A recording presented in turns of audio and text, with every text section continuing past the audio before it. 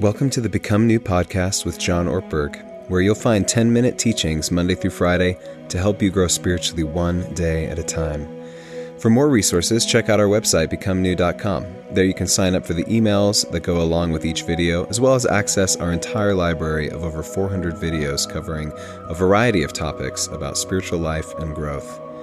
If you need prayer, please let us know by texting your request to 855-888-0444. We would love to pray for you. Now here's John. Second thoughts about what you should do today and what God wants to do with you and what it means to be saved. I was listening to a terrific podcast yesterday with Anna Lembke. She's the author of a very high-impact book. It's called Dopamine Nation. And it looks at how dopamine, which is this neurotransmitter that allows one neuron to communicate with another, it's particularly associated with our reward system. And so we love it. We can't get enough of it. It's very connected with pleasure. But that we're getting so addicted to it that we're becoming a nation of dopamine addicts. And it may be through video games or social media, or could be through sex, could be through porn, could be through alcohol, could be through work. We just constantly want to feel pleasure, but God has created us so that we automatically seek homeostasis, we seek balance. And so if we try to artificially introduce pleasure, reward, dopamine into our system, what happens is our brain automatically regulates it. Something like a thermostat. If you have it set to a certain temperature and then you open up where there's real cold air coming in, the furnace is going to go on. And we have this problem where we constantly want to have pleasure. We don't want to be bored, but increasingly we are filling our lives with substances or activities to try to boost artificially our sense of pleasure. And what happens then is that we lose our ability to enjoy the present moment and find meaning and life in it. In fact, one definition of addiction is it is an increasingly restricted capacity to draw pleasure. Part of what Anna recommends, and you might think about this, if you find yourself getting overly attached to social media or video games or the wrong expression of sexuality or porn or opioids, some substance, or alcohol, take 30 days away from it. She says what happens is it takes about 30 days for the brain to reset itself when it comes to dopamine levels, so we get back to a balanced level. The first 2 weeks will be awful. They will be a nightmare, but if you stick with it, she said, about the third week, the sun comes out. And by the end of the fourth week, God has just made us in such a remarkable way that we begin to experience life in a healthy capacity once more. Now, here's the particular phrase I wanted to tell you about.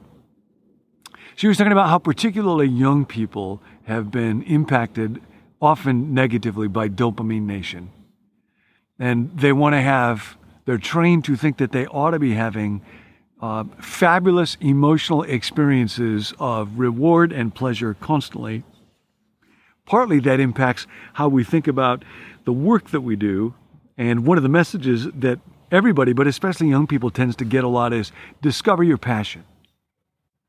And the idea behind this is that there's some magic job, some magic work, some magic vocation out there.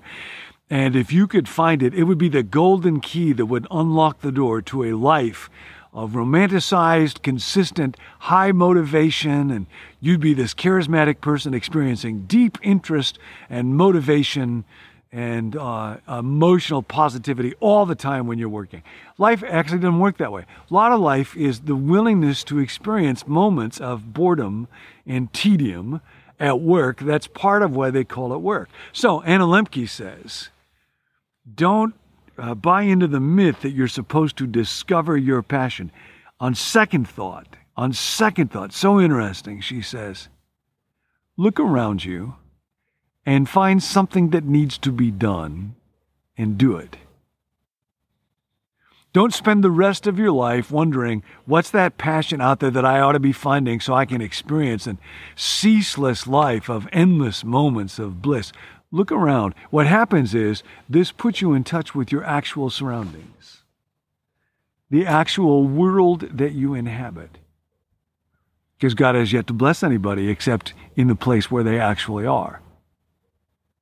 She says we can actually learn from people in recovery. She says recovering addicts are often the prophets of our modern day world. Kent Dunnington writes about the same thing in his book Addiction and Virtue.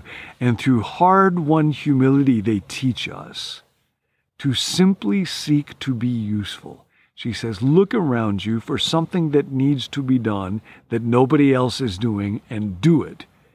And there is extraordinary meaning and possibility available to you. Now, of course, the person who has excelled above everybody else in the human race in teaching about looking at life one day at a time, I wouldn't worry about tomorrow.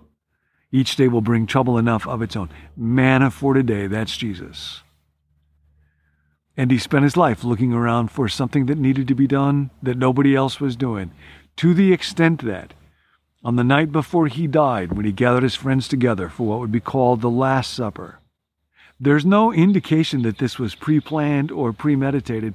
He looked around the room and something needed to be done, and that was dirty, stinky feet needed to be washed, and nobody else was doing it. So he did it.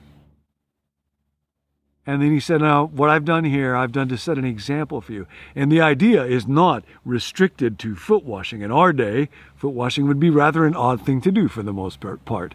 It is to have a servant spirit looking to cooperate together with God in the work of his kingdom, finding something that needs to be done in your day, and do it. On second thought today, don't try to discover your passion. Look around your actual world, your actual situation. The room, the job, the life, the neighborhood. Maybe your neighbor's got a little piece of trash in there. You could pick it up and throw it. There's so much to be done. And we do this in interaction with God. And this is what it means to live in the kingdom. Now, here's what Dallas Willard has to say about this. This is from Divine Conspiracy, page 47, starting 47. Often when we think about entering into a saving relationship with God, for many of us, if we grow up in a certain kind of church, what we think of is getting the heaven job done. And believing whatever you're supposed to believe so that you get the heaven job done. No. Dallas writes, Abraham believed God, and it was reckoned to him as righteousness, we are told. This is Genesis 15:6, classic verse. What did Abraham believe that led God to declare or reckon him righteous? Was it that God had arranged payment for his sins? Not at all. The story makes it very clear Abraham believed God was going to give him a male baby, an heir, and through that baby a multitude of descendants who would possess the land. He trusted God, of course, but it was for things involved in his current existence. Here it is. He believed that God would interact with him now, precisely as those who later gathered around Jesus did. He even dared to ask God how he could know the promise of a male heir would be fulfilled. In response, God gave him a little plan, had him prepare some animals for a sacrifice. And God visited Abraham.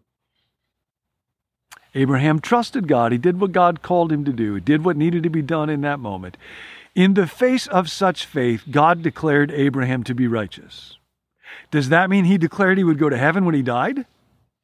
Not precisely that, but certainly that Abraham's sins and failures would not cut him off from God in the present moment and in their ongoing relationship and life together.